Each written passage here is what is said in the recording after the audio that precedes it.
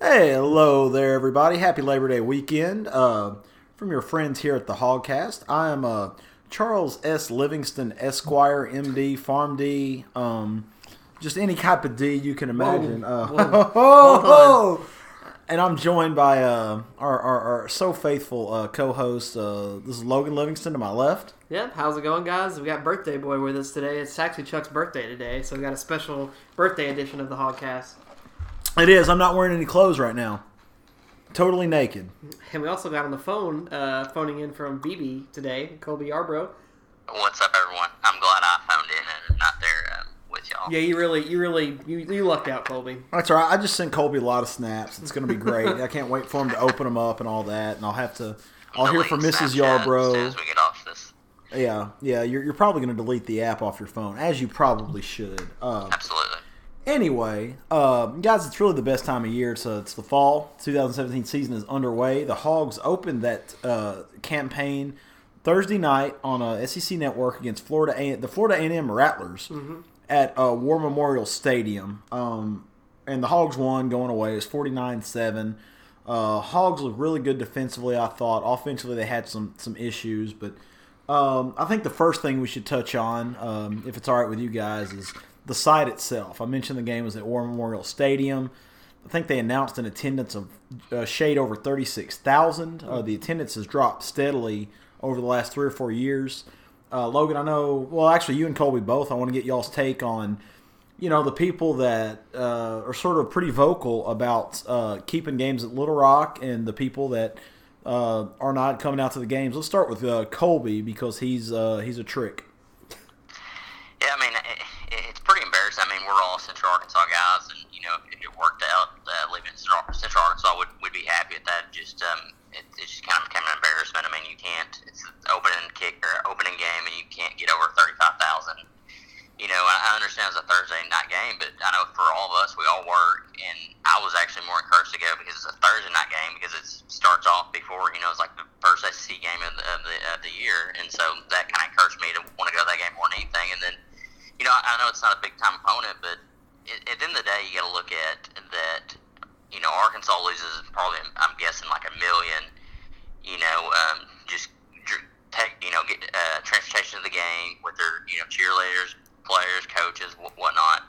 And then you got to think Fayetteville holds a little over 20,000 more fans, and then if you can't even sell it for your 50,000 seat stadium, you're losing probably $1.5 million they probably lost $1.5 million just on ticket sales this game, not counting travel. So I mean, anywhere from $1.5 million to $2 million.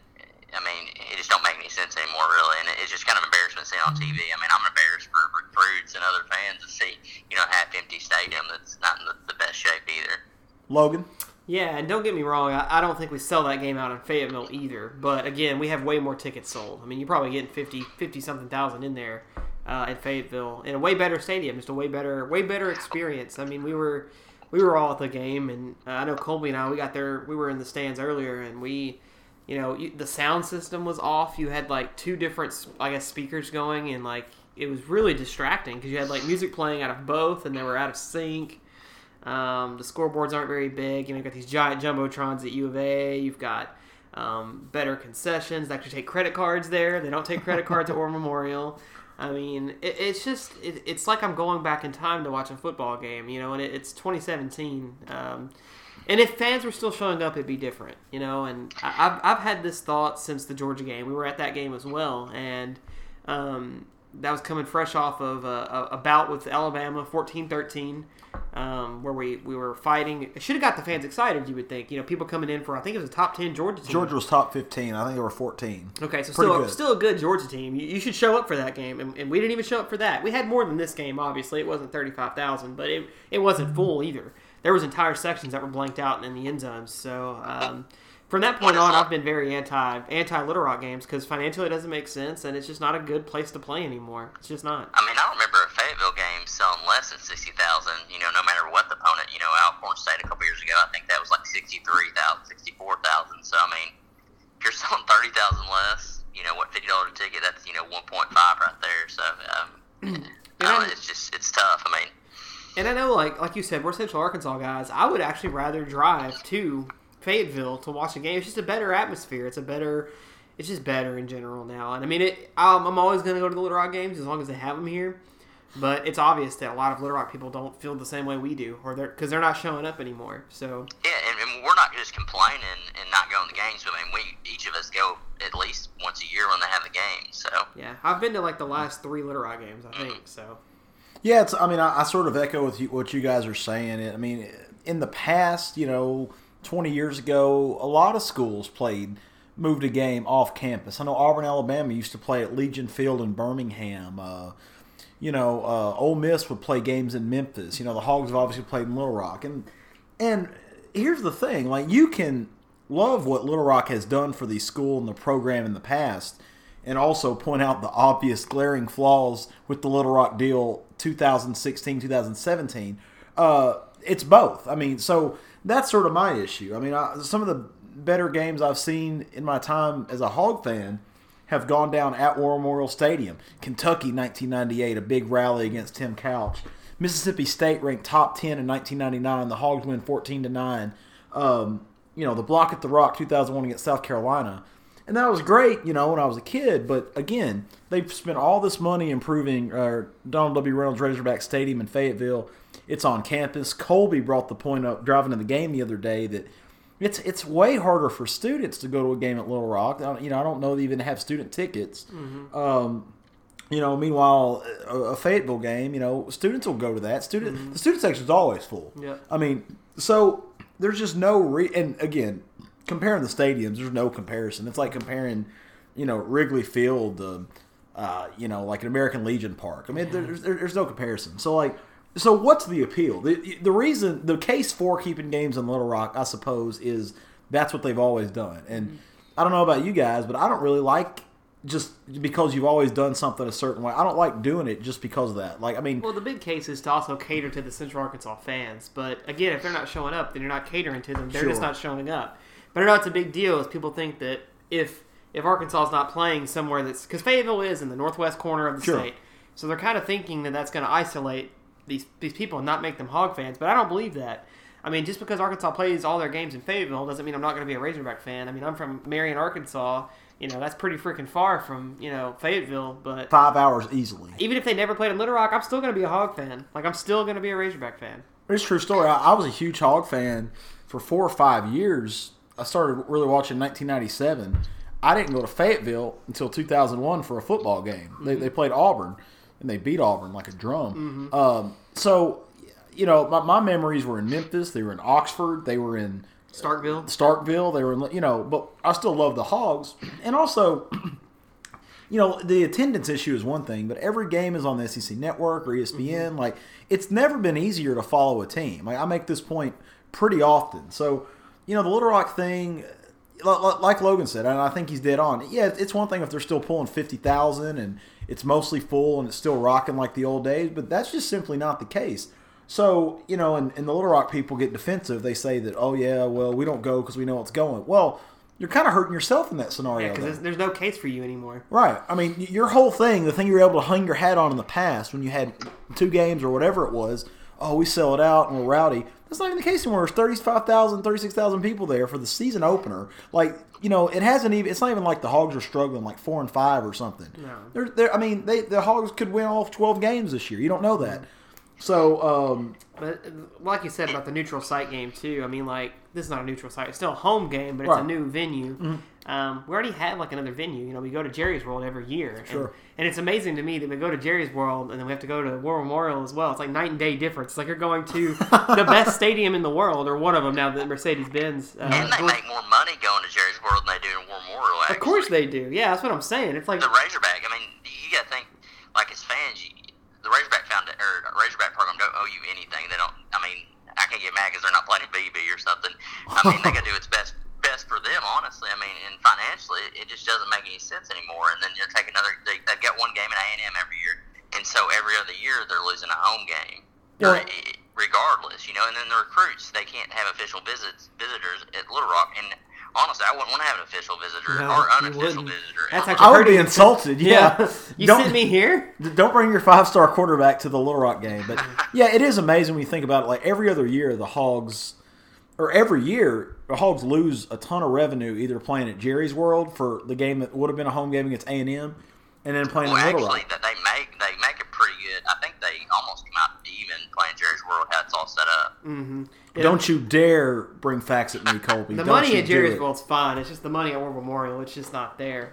But anyway, so that was our take on the great stadium debate. Obviously, and it's never a good sign when that leaves the show because the game itself was. There were some good things. There were some bad things. Logan, let's start with you here. Give me the thing that you like the best, and give me the thing that you're concerned about. You liked the least from the A&M game. Well, I'll start with this. It is very hard to tell anything so far. No doubt. From us, and I know we're going to talk about TCU later. It's even hard to tell anything about them either. I mean, they played Jackson State. We played Florida A&M, who was obviously they were way overmatched in this game. So. The encouraging parts was the defense. I mean, I thought we saw. I know me and Colby, we were in the stands talking to each other about how the DBs were like right on the line against the receivers. I haven't seen that since I've been a Razorback fan. I feel like so that was encouraging. Since the days of Chris Houston. Yeah, so I mean that was encouraging. We had some blitzes. We had some blitzes that were very nice to see. Just the defense as a whole looked different. They looked faster. I thought that was very, very encouraging. I know you guys are probably going to touch on it as well. The offense was a little disheartening at least on the passing the ball side. The air game was a little down. I mean, Austin's stats actually ended up being okay. I think he only missed like 5 passes, and one of those is when he got hit. I think it's just going to take time for him and those young receivers to kind of gel. So we'll see how that goes. But another encouraging part is that freshman running back Chase Hayden. Just incredible. Super fast. Had like 120 yards, I think. So hopefully we can lean on the running game this year. I know that's something that we haven't really had the last few years. We had to use our quarterback and air game to kind of go, but maybe that'll change this year. So, Colby? Yeah, I hope Chase Hayden does have a brother named Chris Hayden that is just as good and wants to join or come play for Arkansas too. That would be nice. Have the Hayden Bros. Yeah. Exactly. Yeah, I mean, it's the same thing. No matter what happened in this game, unless Arkansas lost, there's like a nail-biter. I'm not going to take too much away from it. There's some things I'm kind of concerned about and some things I'm encouraged about. Probably encouraged about, like Logan said, the defense. You can tell they're faster and whatnot. Scuda, Dijon Harris, he was flying around. I remember some people saying that. I've seen on Twitter, and really couldn't tell from the game, but I went back and watched a little bit of it. He was just flying from, sideline to sideline. I'm really encouraged by his play. Just everybody looked faster. It looked like they swarmed and, gang tackled where, years past, it was, 1 or 2 guys. I mean, I've seen a bunch of shots where the whole, all 11 players are there in the photo. The offense, especially that first drive, didn't look too hot. I just think they just didn't look in rhythm. You don't know how much of that is playing vanilla or whatnot. I noticed that, it seemed like Florida A&M blitzed every time, all-out blitz. I mean, they don't have much really not much they can do on it, but still a little worried about the offensive line. I thought they'd be a little better, but still can't tell you with this first game. Austin Allen, that's really kind of where I thought he would be a little better than he was. Just looked a little off. I'm going to just judge that to a bad performance. And, overall, I'm probably going to wait I think we all are, till next week to actually kind of, judge this team. Yeah, I agree 100%. They're so outmatched that you can't even really, outclassed. I mean, you can't make a decision one way or the other. I mean, in a lot of ways, the Louisiana Tech game last year was while they're not an SEC team, it was a pretty good test. We knew where we stood going to TCU, and you knew what the Hogs would have to do to win in Fort Worth. And, ultimately they did win it in Fort Worth. So, it was a good dress rehearsal. I mean, I think it's important. The thing, obviously, I think I like the least, and it's not something you can control, but you lose a guy like Ryan Pulley for the season. He goes out, and really the one thing that you're hoping you can get done is get in and get out with a win and not have any serious injuries. But Pulley is a serious injury. He's a guy that was one of the top cover guys last year, and it was projected to be that way again this year. Now you're without him, and now you're already shuffling the deck against some teams that can really throw it. TCU, we know what they're about. A&M is beating up on UCLA right now, or at least last report. Not with the passing game, but running a lot. But Christian Kirk, he's not going to be silent for long, and and some of these other teams. So that's the one thing I like the least. Other than that, defense did look a lot better.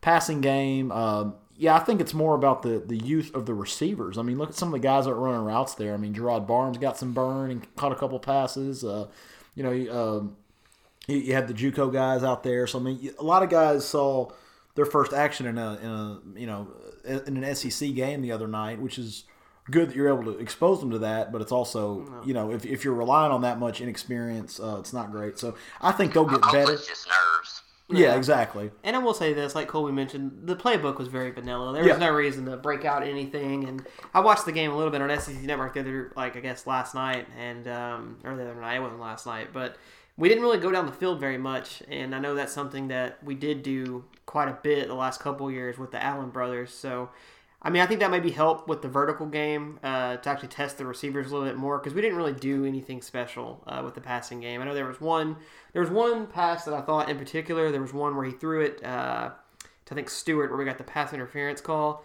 where he had Jordan Jones just wide open. So that's the one thing that I was like, man, like Austin, like don't stare your guy down. Like please, like look around. You have Jordan Jones like wide open down the field. So, but yeah, hopefully it's just the vanilla playbook thing, and we'll see something better next week.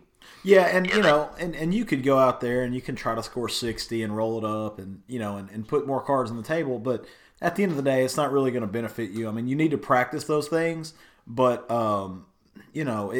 there's a time and place, and I think they'll work on it this week. And you win 49-7, you've basically proved your point. You've outclassed them, and so that's pretty much it. But not very exciting, game for a lot of reasons, but that's not going to be the case this Saturday. Logan, why is that? We got the rematch with TCU this week, and I guess that's what we're going to kind of segue into here and try to preview and predict. It's pretty slick, wasn't it? That was a nice little transition there, Chuck. Not bad. Yeah, there's not much to really talk about, honestly. I mean, we know what they're about. We know they got Kenny Trill. They're going to throw the rock around. That's kind of what they do. That's their identity. So it's going to be a nice test for this new defense and see how we do. They played Jackson State last week. They rolled up 63 points. I think Kenny Trill was like 18 of 23, 4 touchdowns and a pick. So it's going to be a tough one. I think it's going to be a really good match. I think it's going to be close. It's going to, like I said, the defense is going to be the key for me. I think our defense is going to have to really step up because, I mean, with our offense right now, with the youth receiver, unless our running game completely goes off, I don't see us trying to get in a shootout with them and winning, personally. Well, last year they could. This year they can't. Colby, how do you see TCU? Yeah, it'd just be interesting. TCU runs the 4-2-5, which is more, kind of the defense better for their league, going against all the passing attacks and no defense in that league. But it'd be interesting. I was looking at all the players' weights, and I know Gary Patterson kind of likes the quicker, defensive end linebackers, but they have some linebackers low 200s. They got some defensive linemen that are around 230, and they've got, I think, 3 of them around 230, 250, and they've got one that's really big at tackle. But I think if Arkansas can establish the run game, kind of get a hand on them guys and don't let, them get, use their quickness to get past them, I think Arkansas can really use the run game to set their play action and can control the clock. I don't know. I mean, their game is kind of the same way. You can't take much from it. I think TCU has been pretty vanilla, too, because I think Kenny Trill threw for, 4 touchdowns, but I don't think they didn't throw very much. They ran for like 260 yards, so you can tell they were really trying to get their running game up to par, too. So I don't think they were just showing their cards as well. So, can't tell them Jackson State wasn't a good team either. Yeah, so it's always so hard these early games because we don't really know anything yet. Like, we really won't know anything until after this game, really. Right. But I told Charlie about this last night. I was like, the way I see us winning this game is very similar to the first match of the Texas Tech series when Burt pretty much kept Texas Tech's offense off the field for most of the game. I think that's how we're going to have to win this game. The running game's going to have to be established.